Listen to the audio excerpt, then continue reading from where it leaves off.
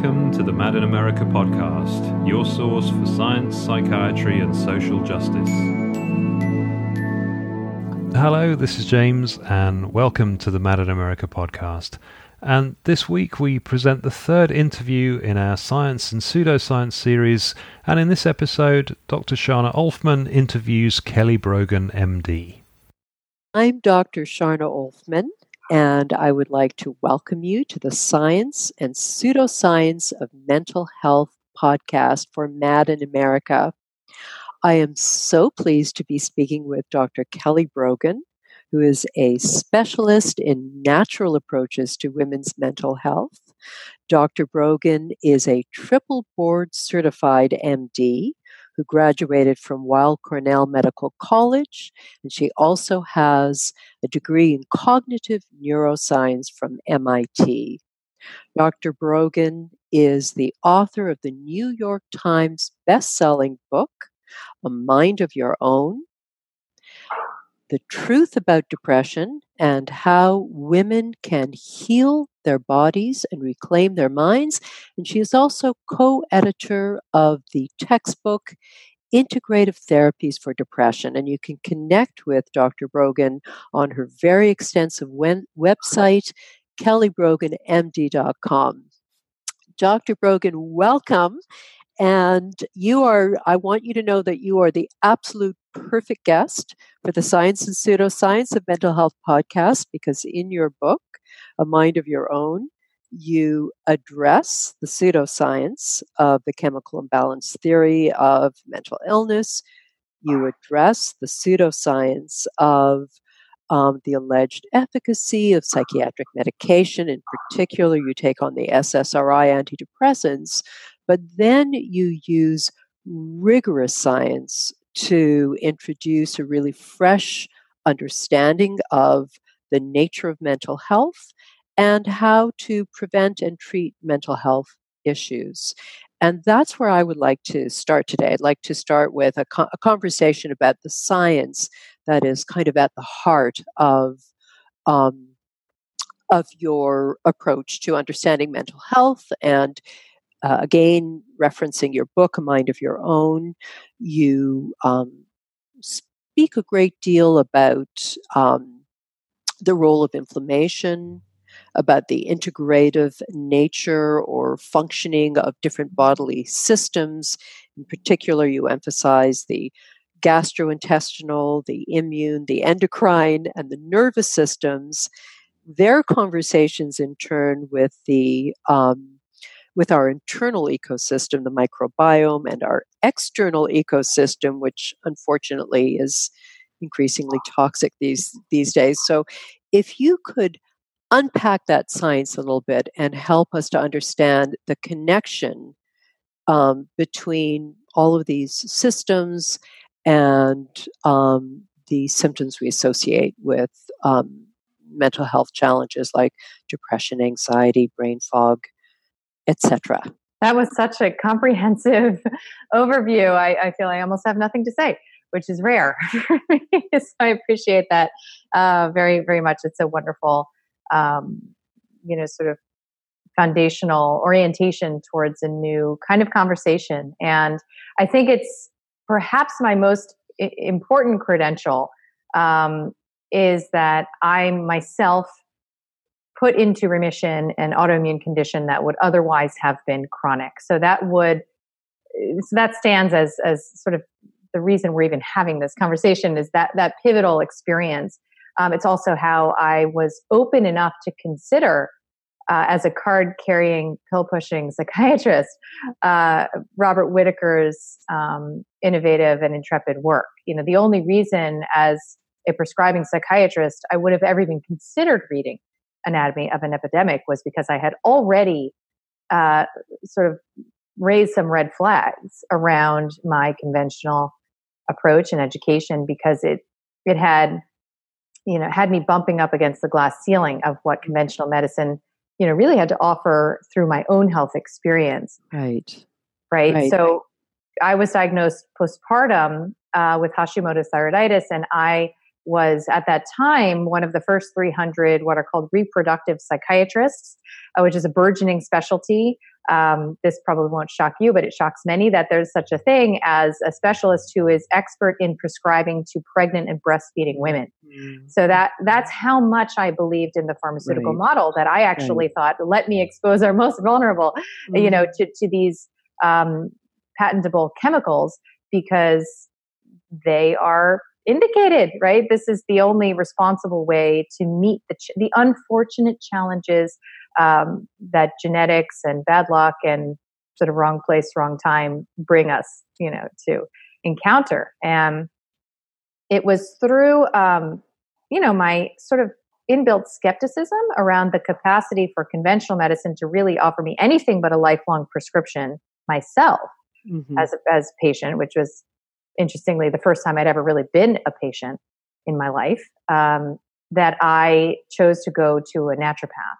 And that was very unlike me. You can't really imagine how unlike me that was at the time. And I look back and I thought, wow, I was really being led somewhere, beyond what I could have comprehended. And I encountered a naturopath who was very science-minded. This was very important because if she had been burning sage and, with crystals and feathers hanging around, I would have turned around immediately. Right, but she is very academic woman, a very bright, and she really spoke to me in a language that was, my religion at the time. It's even called scientism for that reason, that it's an orientation towards science as being sort of the end of the conversation rather than a process. And that attracted me, I guess, and opened me.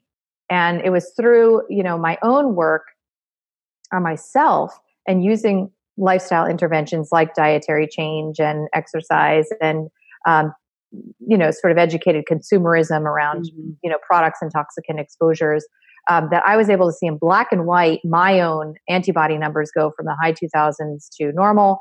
And I was able to see, for anyone who knows about this terminology, my TSH to go, into the normal range. And that really inspired me, but it also inspired a lot of anger in me and sort of righteous rage, really, that I had never been taught in my very expensive, very stressful, blood, sweat, and tears kind of a training, right? That any of these factors were even relevant, let alone impactful, let alone, that remission was even really anything a patient could expect, let alone, consistently work towards. So that was my introduction to what is called psychoneuroimmunology, which is the catch-all term for what you were referring to. It's actually about 3 decades old, and many different people have been credited with its inception. One of the female researchers I like to reference is Candace Pert, who wrote a wonderful book called The Molecule of Emotion, but had many important credentials, including that she, worked at the NIH and discovered the opiate receptor, and very much helped us to understand that what we are calling emotions, right, what we're calling these intangible, largely secondary artifacts of the human experience, are in fact encoded physiologically. And, here's the peptides to prove it. And this is happening all throughout the body. And this is very groundbreaking, because otherwise we had been thinking about, sort of mind body in a very Cartesian fashion, right? The legacy of Descartes, which is that the mind is kind of up here and the body's down there and never the two shall meet kind of a thing. And in fact, when we look at published literature, research and otherwise, that tells a very different story about the interconnectedness of these systems, well, then it kind of changes everything. Then we have to rethink the way that we've been looking at allopathic medicine, which is go to your specialist, right? You go to your stomach doctor, your head doctor, your, skin doctor. And what happens when all of these are different, sort of strands on the spider web of you? And so through that lens, what's the highest impact way to realign, to restabilize? And it turns out that there isn't a magic pill, right? That there's not a chemical approach that can meet that level of complexity. And that's why, sort of aligning with the ways in which we are designed to thrive. Well, turns out that's more than just a wellness strategy. It turns out that may actually be the only way out of chronic illness.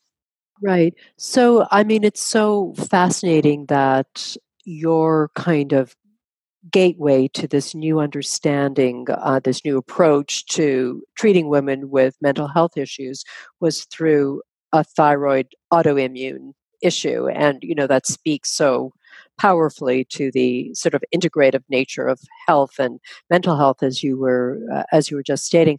I'm kind of curious to know whether you yourself thought or whether you were diagnosed with postpartum depression before you got the proper um, diagnosis of Hashimoto's thyroiditis.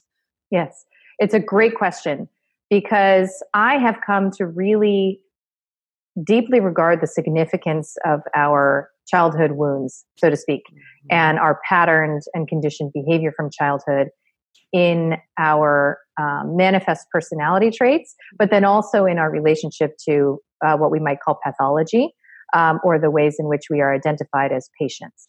And the only difference between me and one of my severely ill patients is that I happen to have a defensive structure that's very adaptive, right? That society prizes the ways in which I have learned to protect my woundedness and vulnerability. And one of those ways is that I seek intellectual mastery, right? So whenever I feel vulnerable, scared, uncomfortable, anger, shame, you name it, the first thing I do is try to get an intellectual hold on it, right? So that's what I did when I started to struggle with symptoms of brain fog and mood flatness and, forgetfulness and feeling disconnected. That's a very, very big, anyone who knows anything about postpartum depression, it's really almost a misnomer on some level because the flatness and disconnection is far more of a prevalent source of distress than angst or sadness or melancholy, right?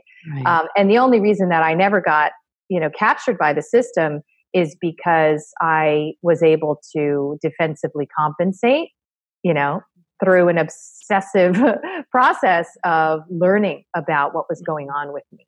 And I am very, very comfortable in the scientific realm. So that's what I did. And it's no coincidence, as you're pointing out, that I ended up learning a lot about the relevance of thyroiditis and thyroid imbalance to mental health and specifically anxiety, depression, but even bipolar labels and specifically postpartum psychosis and depression. Right. So I thought, well, look at this. I've had a lived experience of the relevance of an immunologically driven endocrine disturbance to the labeling of, psychiatric pathology. And that can't be an accident, right? That, this is one of what I call the great psychiatric pretenders, that if you don't know that this could be relevant to your story, well, then you're essentially treating, your Hashimoto's with Zoloft. And does that make any sense to anyone? Right. Right. And you do talk in your book about how common it is for women to experience some form of thyroid dysfunction following giving birth because of many other factors that are stressing women's minds and bodies. And I'm curious to know how often you think a thyroid condition is misdiagnosed as postpartum depression, whether that's a very common phenomenon. So, statistically it ranges, but, the most common statistic is about 10%.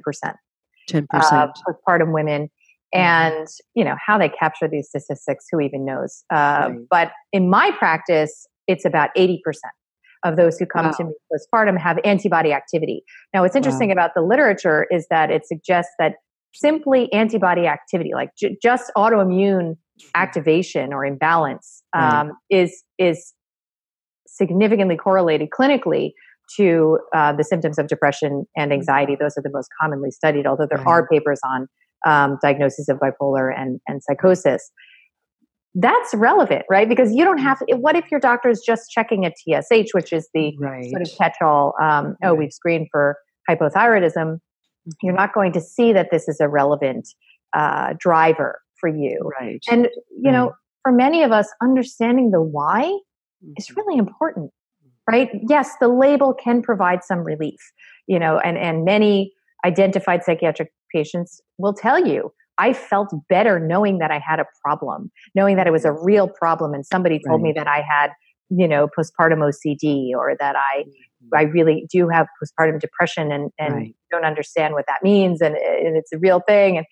And yeah, what I would argue is that it's a bit of sort of like a cold comfort, right? Because what comes with that, in my opinion, based on the literature, and there's only 3 to date randomized trials of antidepressants for postpartum depression, what we're calling postpartum depression. So you're entering into the Wild West of clinical applications of pharmaceutical products. And with a population that I feel we should be really turning towards with a very different level of regard.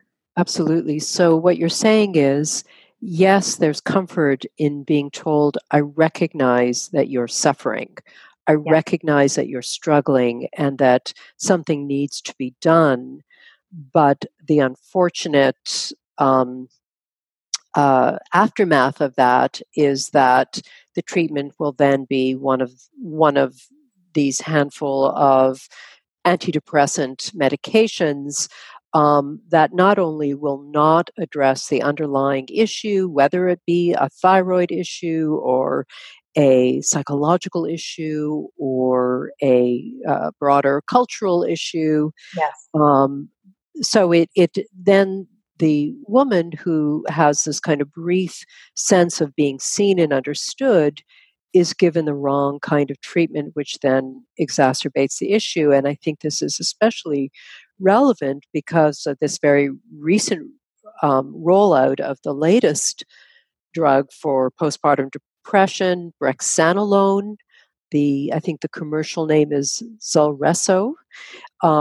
And I have to say that I heard your video post about brexanolone. I thought it was outstanding. I thought that you addressed, some of the broader cultural, psychological, spiritual issues really, really beautifully. And I'm wondering if you could, speak to your concerns once again for us about this latest rollout of this very specific new drug for what is called postpartum depression. Yes, absolutely. It's something like when you were referring to the kind of help we're offering women, it's something like I use the analogy of, if she's falling off a cliff and you're handing her the blade edge of a knife, she can grab onto it, but is that really the best we can do? And, I've come to appreciate the multifactorial vectors of why, and to really ask that we as a culture and that in these conversations like we're having right now, begin to explore with curiosity, these whys, because we, in the end, as individuals, are not served by even the best randomized trial. We are not served by statistics. We are not served by ICD-10 codes and CPT numbering. In the end, we want to understand what is happening and why it's happening. And anything short of that is, turning off the smoke alarm and letting the fire rage. And so the conversation that we might have around the whys of what we are calling postpartum depression is a conversation that really no one is having. No one seems interested in, because it's regarded as an urgent problem. And now, as you're suggesting, I think many women who have struggled feel like finally this is, being brought into the light. That's a good thing. Right. And what many of us in our community have noted is that the moment that a diagnostic label is put forth as something to be destigmatized and celebrated, and it gets a day on the calendar, well, that's because there are vested interests looking to broaden their market share, right? It's not in the end a way to unravel what is happening for you. So, when I learned about brexanolone, which for those who don't know, is now slated to be FDA approved for postpartum depression. It is a 60-hour IV infusion, continuous, with side effects and adverse effects that include loss of consciousness. Wow. Significant enough that it requires not necessarily inpatient, but it requires medical monitoring and separation of the mother from her infant, newborn, so that she is not the primary caretaker for up to 7 to 10 days. And now, of course, at this very vulnerable time, that's a non-trivial matter, especially because the breastfeeding data as it goes in this world is going to be insufficient to defend its safety. So it's likely going to be recommended that there be cessation of breastfeeding.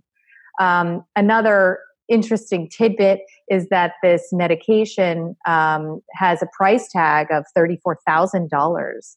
Wow. And, all for what, right? So there were 274 women studied, and the outcomes, the reason it was I don't know if it's necessarily the reason, but it certainly looks suspicious that it was a 60-hour intervention is because that's when it separated from placebo in a fairly unimpressive way. If you know anything about the HAM-D or Irving Kirsch's work, around placebo effects and active placebo effects, and injected anything has a very significant active placebo effect. Of course. And it does not separate from placebo at a month.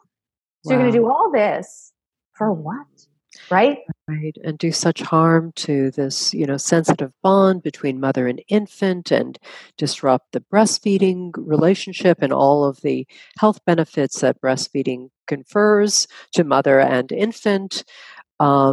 It's really shocking. And you know that with that kind of price tag, it is going to be heavily marketed and defended. And the naysayers are going to be told, how could you, how could you speak against this saving grace for women who are suffering? And we just kind of know how it's going to get played out. And that's why I so appreciate you're just speaking with such candor about the science. The pseudoscience is with the shoddy nature of the drug trial, not with the critique.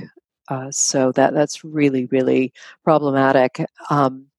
I would also like to touch on another issue specific to women's mental health, and that is that in your book, Mind of Your Own, you cite that 1 in 4 women are prescribed an SSRI antidepressant, and you were also commenting that when you were practicing conventional psychiatry, you did often prescribe medication to women who were pregnant. And I'm wondering if you can speak to what your thoughts are today about the potential harms of women on SSRI antidepressants while pregnant, both to the mother and to the, prenatal development. Yes, I can. As somebody who has very much lived, maybe more extremely than anyone else on the planet, prescribing in both camps. Right. I do have, I think, a unique perspective on that because I prescribed every day to pregnant women. That was my specialty. That was the population that I was focused on. My entire private practice was either preconception, pregnant, or postpartum. Right. And, we had, the advisors and mentors that I had in that space actually helped me to appreciate how we can interact with scientific literature, because every new paper that would come out, and at that time there were only maybe a couple dozen, we would pick it apart and try to look at all its flaws. And I became, I think, quite skilled at learning how to understand whether a paper is actually valuable or not. But the thing about science, right, and pseudoscience is that you can arm yourself with science to defend any perspective. So in the end, you have to have, in my opinion, a more coherent, orientation towards your intentions, right? Like, what are we here to do? Are we here to simply mask symptoms, which in my, perspective and opinion, as somebody very interested in the empowerment of women in the modern age, I see masking of symptoms as a form of suppression. right? It's, we're not burning them at the stake, but we're offering them a poison apple, right? And then we're sort of watching them go quietly into the corner and calling that, our desired outcome. So we have to look at intentions, because if your intention is simply to generate an altered state, well then, pharmaceuticals may be exactly what you want. They do that, not unlike, as David Healy would say, drinking vodka, or for social anxiety would have the same, effect. Or Joanna Moncrief speaks to that too, like drug-based effects versus, sort of resolving disease level mechanisms, right? But, if your intention is to truly, get to the root and resolve and help a woman integrate what's going on, then even the question of applying medication doesn't come to bear. Right. So when I was prescribing, there was sort of a formula for how we would consent women. And, and that's also where I learned about informed consent, and what it consists of. So there are many things that I took from that training that still serve me to this day. And we would talk about a couple of things, right? We would talk about the data around preterm. Well, let's start in temporal order. So miscarriage, right? We would talk about the risk of primary pulmonary hypertension, which was a signal of harm that was normally or typically at that time raised around Paxil. We would look at preterm birth risk. We would look at what was euphemistically called, or is perhaps still, neonatal adaptation syndrome, which is a phenomenon in the baby that can happen shortly after birth. And then we would look at sort of some of the long-term studies. And we would try to ask, okay, so can we separate the impact of the disease, depression, let's say, if we're going to call it a disease, which we did, from the impact of medication? So that was always how we would look at the literature and try to see, okay, the signal of harm of medication relative to the signal of harm of untreated depression, which I guess means like do nothing, for this woman in distress. And what's surprising is that the signals of harm, according mostly to registry data, because remember, we don't study pregnant women in randomized trials. It's not done. It's not considered ethical. And so we don't have data on pretty much any interventions pharmaceutically that are offered to pregnant women. Remember that whenever there is a pharmaceutical product offered to you as a pregnant woman, know that it has not been subjected to even the most basic standards of, scientific reasoning. So what do we use instead? We use registry data. So this is pharmaceutical companies largely, although, Nordic countries have a lot of registry data too, but pharmaceutical companies that collect passive data, women who call in to report adverse effects. So this is like the quality of science we're talking about. But nonetheless, there is not really a significant teratogenic signal, which surprises me, right? Yeah. Considering what I know, having dedicated my practice to taking women off of these medications, I think of them as being the most powerfully habit-forming chemicals on the planet. So it does surprise me that isn't there. Does that include premature birth, the teratogenic effect? Would that? No. So it's like fingers, toes, organs. Right. So, and what's your impression of the sort of, I don't know, the risks of prematurity? So the signal around miscarriage, teratogenicity, and prematurity really isn't that impressive, to be honest. It's really not where, in my opinion, knowing epigenetics, for example, I'm assuming most people have heard this term at this point, even 10 years ago was not really in allopathia. Okay. So I didn't know that term. I didn't know what it meant. We weren't looking at epigenetic research. We were looking at these crude outcomes. And according to most of these crude outcomes, apart from neonatal adaptation syndrome, which at the time we didn't know whether it was toxicity or withdrawal. Of course, they're two sides of the same coin. But nonetheless, the question was, is the baby being exposed to high levels of medication at parturition that it can't metabolize, with its infant liver, or is it actually in withdrawal? We didn't know one way or the other, and arguably we still don't know, although what I now know about withdrawal seems far more likely that that's the case. And so these babies can require ICU stays is about 30% of cases. But we were really taught to say things like, well, it's very rare that it requires an ICU stay, and it's self-limiting, right? So it's spontaneously resolves, and it's kind of like a don't worry about it. Mm-hmm. But now knowing that the numbers are 30%. Yeah, it's not infrequent, right? Which probably anyone who knows about withdrawal wouldn't be surprised to hear that, right? Because even in the literature, the growing withdrawal literature, there's only about 50% of people who actually have significant withdrawal. So that kind of makes sense. Right.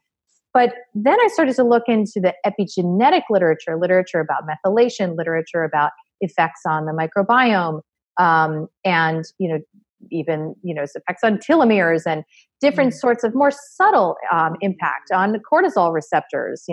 What are these medications doing, in terms of in utero exposure, and then let alone, breastfeeding, et cetera. But the questions are just not even remotely answered, right? There are a couple of researchers, I could show you 7 papers that have begun to explore the epigenetic impact, right? So what happens? We know, again, in Whitaker's community now, thankfully, we know that long-term exposures, even medium-term exposures, have unintended consequences in a very unpredictable way. Right. So would that not be the case for a newly forming human whose template of biology is being set at this time? Absolutely. And how are we going to monitor that, right? Because then you have a baby born, with measurable toxicant exposure in the umbilical cord. They're, exposed to all sorts of different pharmaceutical products, injected and otherwise. They are, fed formula. They're drinking fluoride, the EMFs everywhere. And then you're going to check whether or not they have normal neurodevelopment at age 9, right? So I'm skeptical that we can ever really at this point answer the question. So we want to exercise the precautionary principle. Since we can't know and we have reason to fear that they're not safe, why would we introduce a fetus to an antidepressant? So what do you recommend to women who perhaps come into your practice on an antidepressant, who are already pregnant or wanting to get pregnant and have very valid concerns about challenging withdrawal effects? How do you address that? So I've noted over the years, again, having a lot of exposure to this population, that pregnancy is the easiest time to withdraw from psychotropics. Interesting. Period. If I knew why that was, I would have the magic bullet for easing withdrawal, which I do not.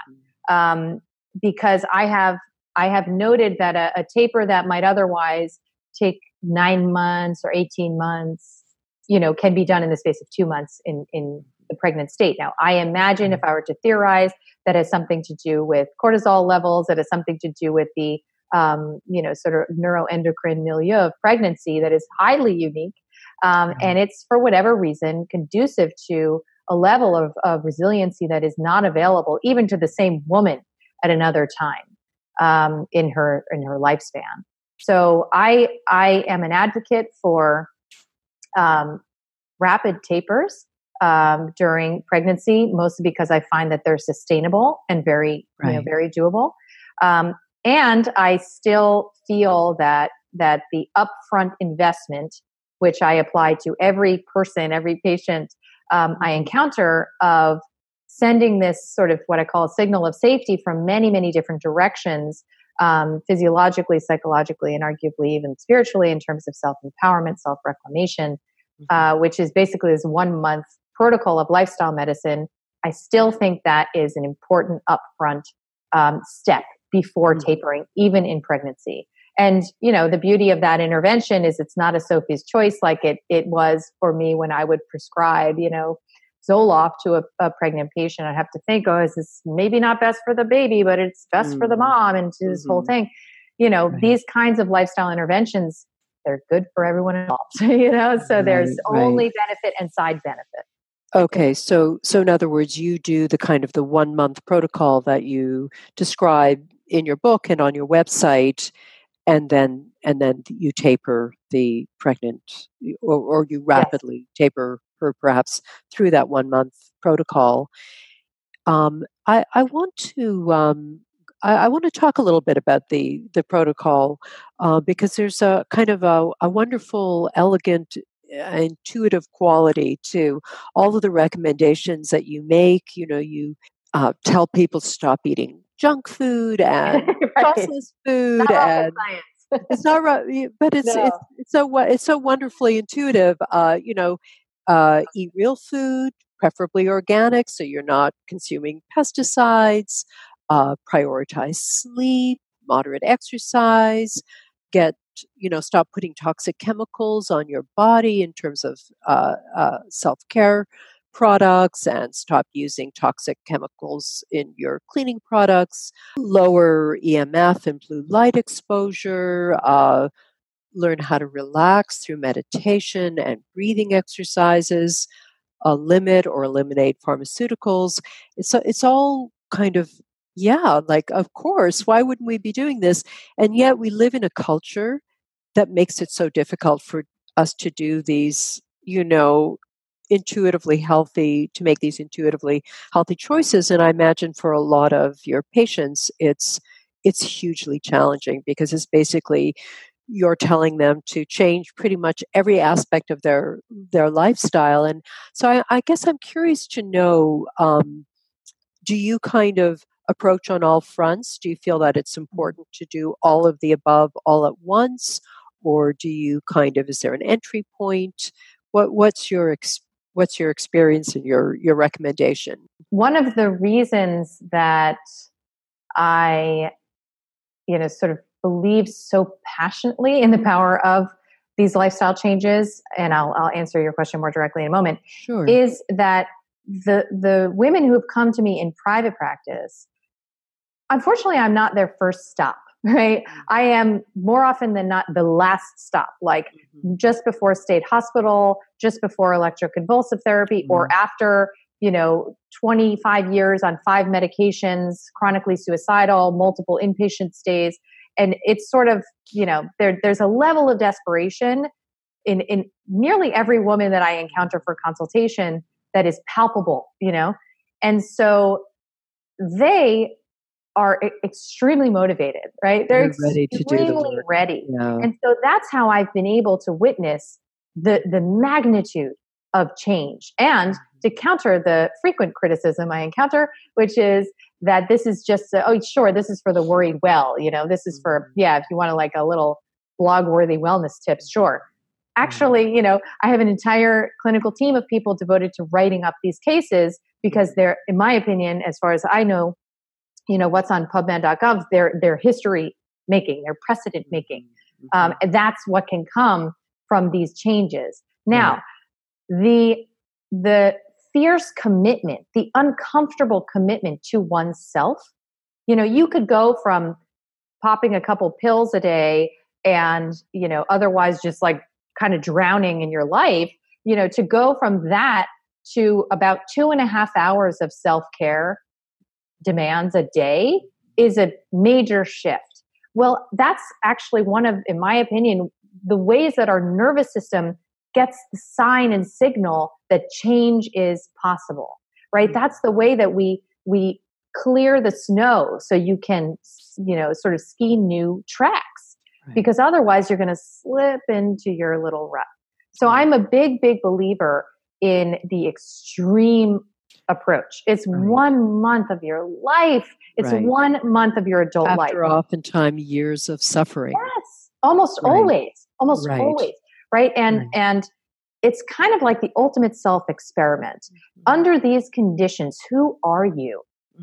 Right? Under these baseline conditions, don't you want to know? Right. So you need to have a certain level of readiness, which is this elusive ingredient that I cannot induce, I cannot persuade. And it's not for everyone.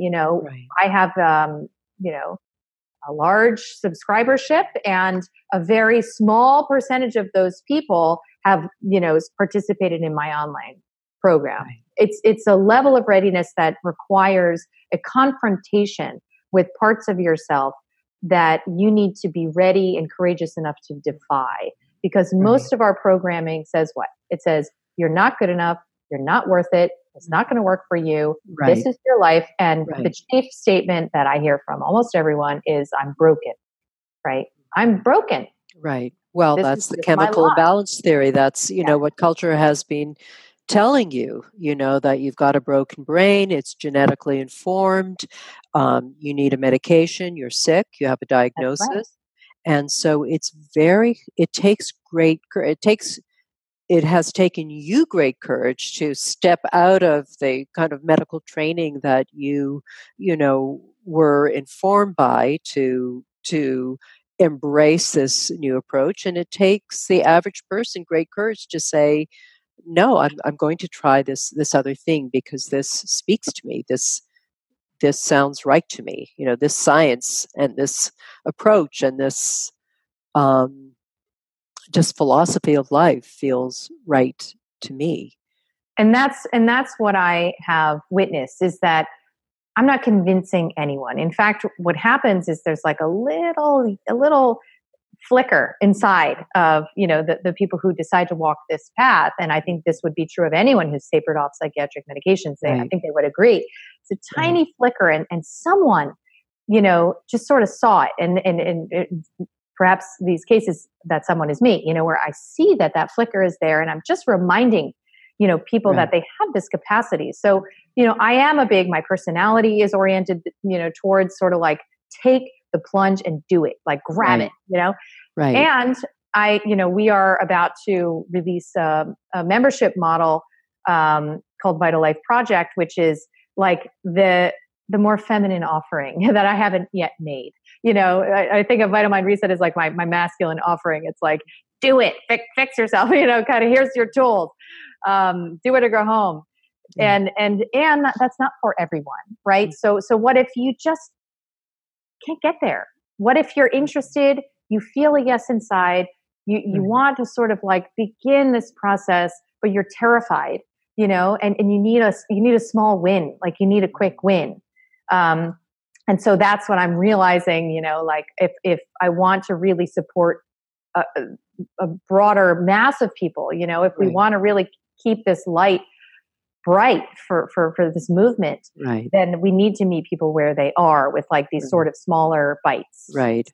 So what you're saying is that if you want a profound change very quickly, you really need to take on every tenet collectively, because they will reinforce each other. They work in an integrative way, and you will see profound change in a month. Yes. If for any number of reasons that's not something that you're able to take on, you're sort of offering this kind of gentler, slower approach as an alternative, so that that would be another way to go about it. I have a very kind of specific question.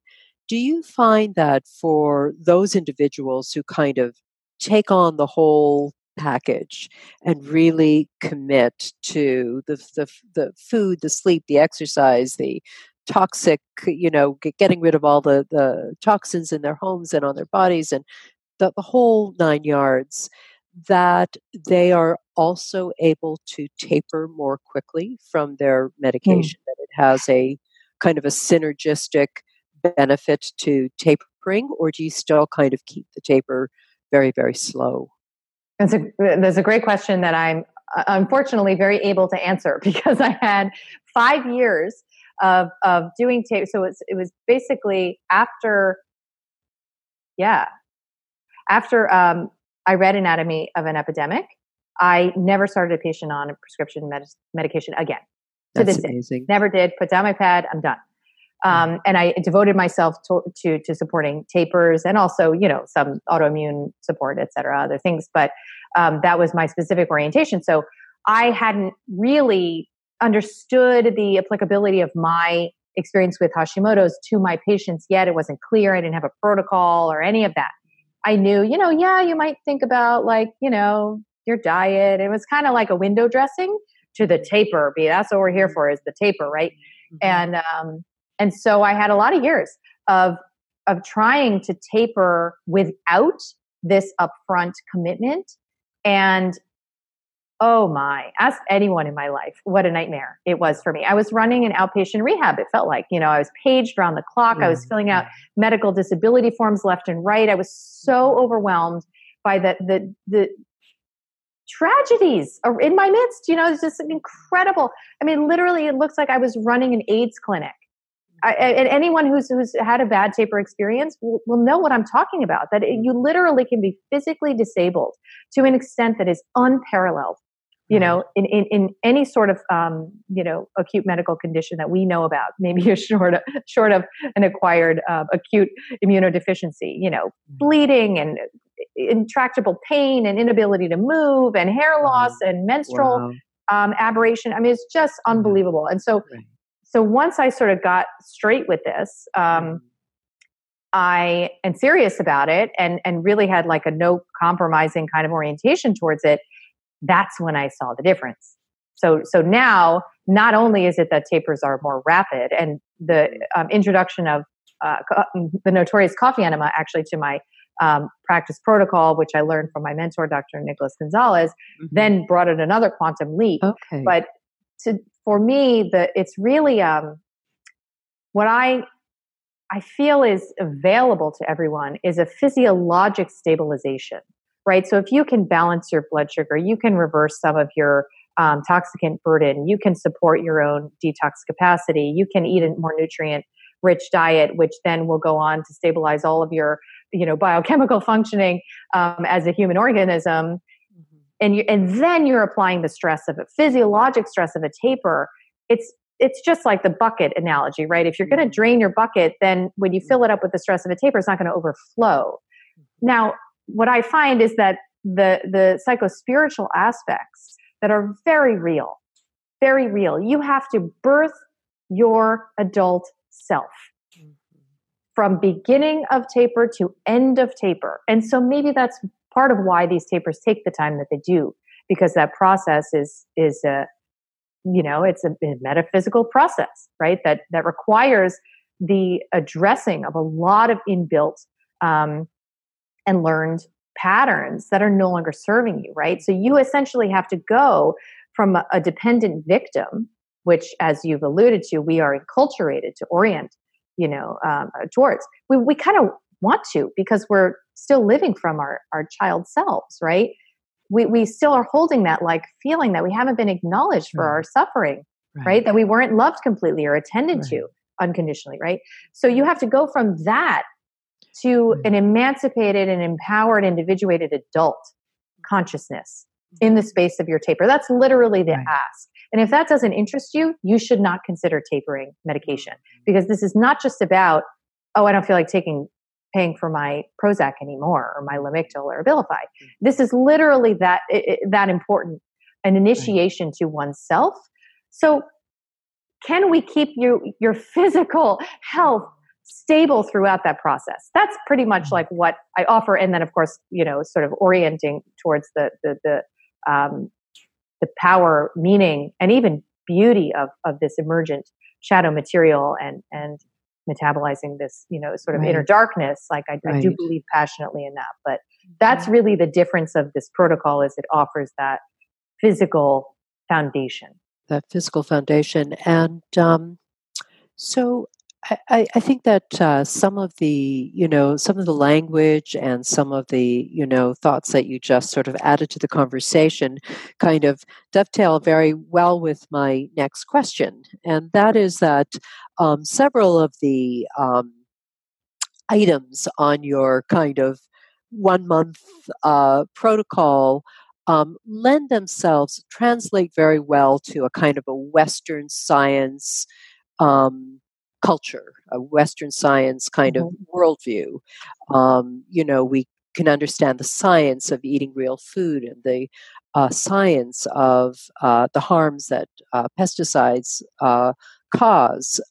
We can understand the science of sleep and the science of exercise. But the sort of the one tenet that you describe as just absolutely it's a non-negotiable is meditation. Mm-hmm. And that is sort of the one tenet that doesn't translate quite so readily or fully to the kind of Western science orientation. Okay, well, here's the science. Here's what meditation is. That was an interesting slip. I do that all the time. Isn't that a funny? Yeah, it's like, oh, wow. Here's the real science behind meditation. We can kind of just break it down to the science, but it doesn't fully digest. It doesn't fully absorb into just kind of scientific principles. I don't know. Or do you think that it does? Yeah, I do actually. Uh-huh. And the reason that I know a lot of the pre-existing science, much of which is out of the Benson Institute, it's like 40 years of it, is because I was aware of all of this science. A lot of it is epigenetic, like looking at expression of insulin receptor sensitivity and, different sort of parameters of inflammatory cytokine expression in like 20 minutes of exposure to a guided meditation. So it's the most passive, effortless form of meditation. We're not talking about high levels of transcendental practice or anything. I knew about this literature way before I personally committed. Meditation was the last thing I committed to. And I often joke that people who are most resistant to meditating are the ones who need it the most. I certainly fit that category.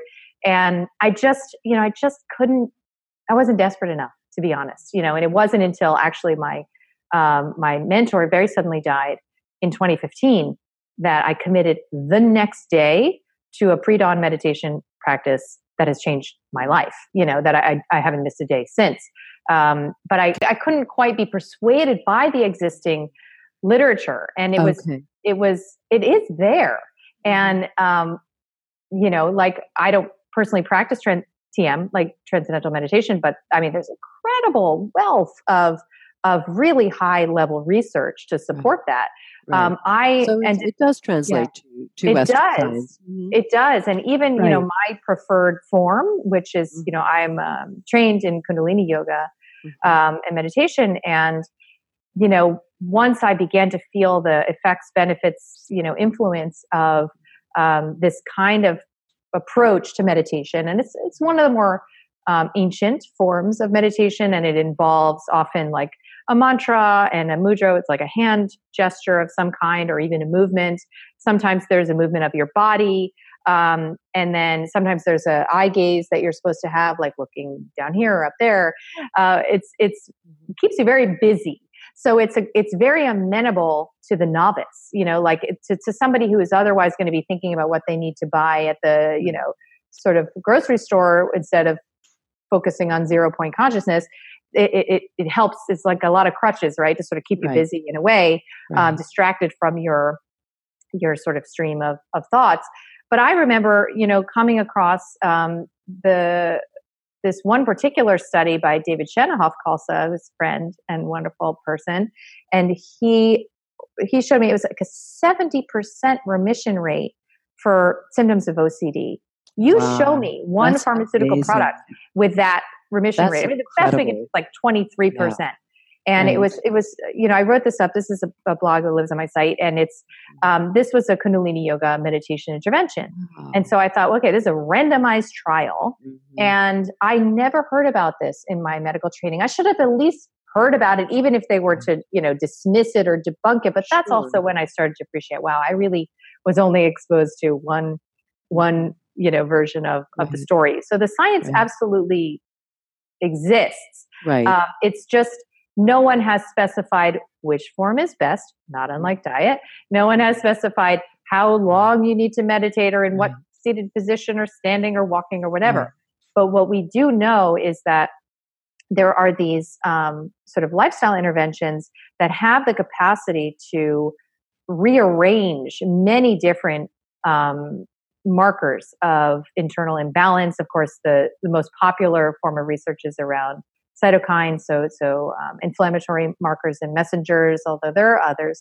And we can see in real time, that these interventions have physiologically measurable impact.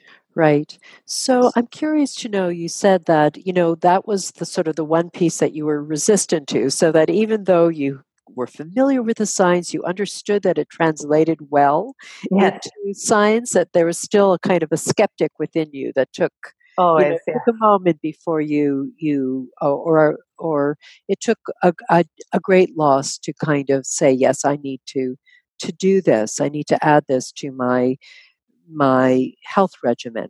Yes.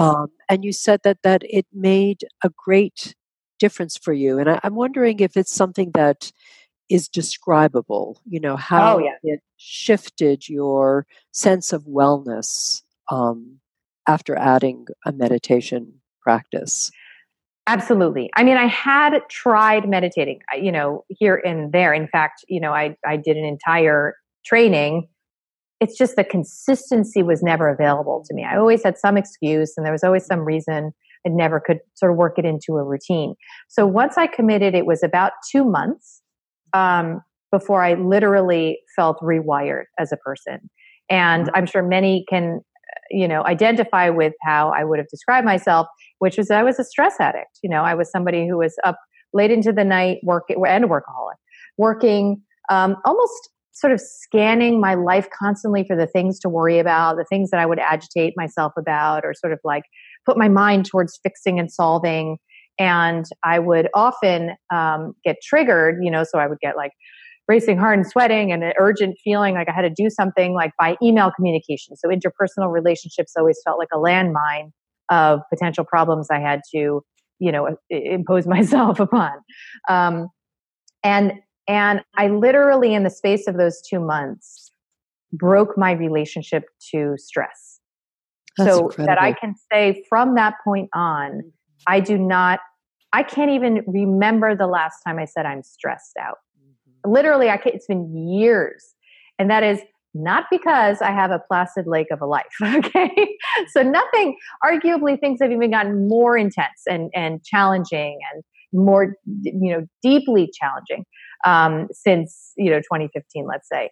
But it's my sense of, I don't know, capacity to, it's almost like my nervous system is saying, we've got this. We've got this. It's always saying that. We've got this. Whatever it is, bring it. We've got it. Wow. It's a sense of being able to receive what I'm experiencing without having to just always have like, oh, no, like that feeling. And I actually think that the pre-dawn element, unfortunately, was a big part of it for me, because I started to wake up at 5:30, which meant that I couldn't go to bed at 2 a.m. anymore, which changed my whole circadian rhythm. Right. And now these days I go to bed at 9 o'clock with my daughters. So I have a very, very different lifestyle than I did, back in the day in Manhattan. But so who knows, which elements of that. And I even did some research to try and find out, well, what is it about pre-dawn contemplation? Because many, from mystical traditions to religious traditions prize this ambrosial, it's called, like, hour of about 40 minutes before sunrise. And I found that actually nomadic, there's some research, mostly anthropological, but nomadic tribes, they don't wake up. Wouldn't you think they wake up with the sunrise? Like, that's what I would imagine. Yes. And in fact, they wake up at the coldest point of the night, which is 40 minutes before sunrise. So that there's something very special about that time. And I remember, even as a medical intern, that's when people cross over. That's when people die, is like between 4 and 6 a.m. And yes, you could offer some endocrinologic explanations for that, et cetera. But it's like regarded by many different, traditions as being a very, like, a time that the veil is very thin. And so, to sort of begin your day, put a stamp on your rising cortisol that says everything is okay. Because if it wasn't, you wouldn't pause, right? And that's why I'm such a believer in the daily commitment, where I say, like, literally, it can be 3 minutes, but do not miss a day ever. Right. Because it's in that consistent signal that your nervous system finally can move into regeneration, and out of fight or flight. Well, that was just completely fascinating. What a wonderful and innovative note to finish on. And I am so grateful that you gave us an hour of your time and your wisdom. It was really, really wonderful to speak with you. And I hope we have an opportunity to speak again. I loved your questions. This was really, really enjoyable. Thank you so much. Thank you. Take care. Well, I'd just like to thank Dr. Olfman and Dr. Brogan for that interview. And if you'd like to find out more about Dr. Brogan's work, you can visit the website kellybroganmd.com. So thanks for listening, and until next time, take care. Thank you for listening to the Mad in America podcast. Visit madinamerica.com for more news, views, and updates.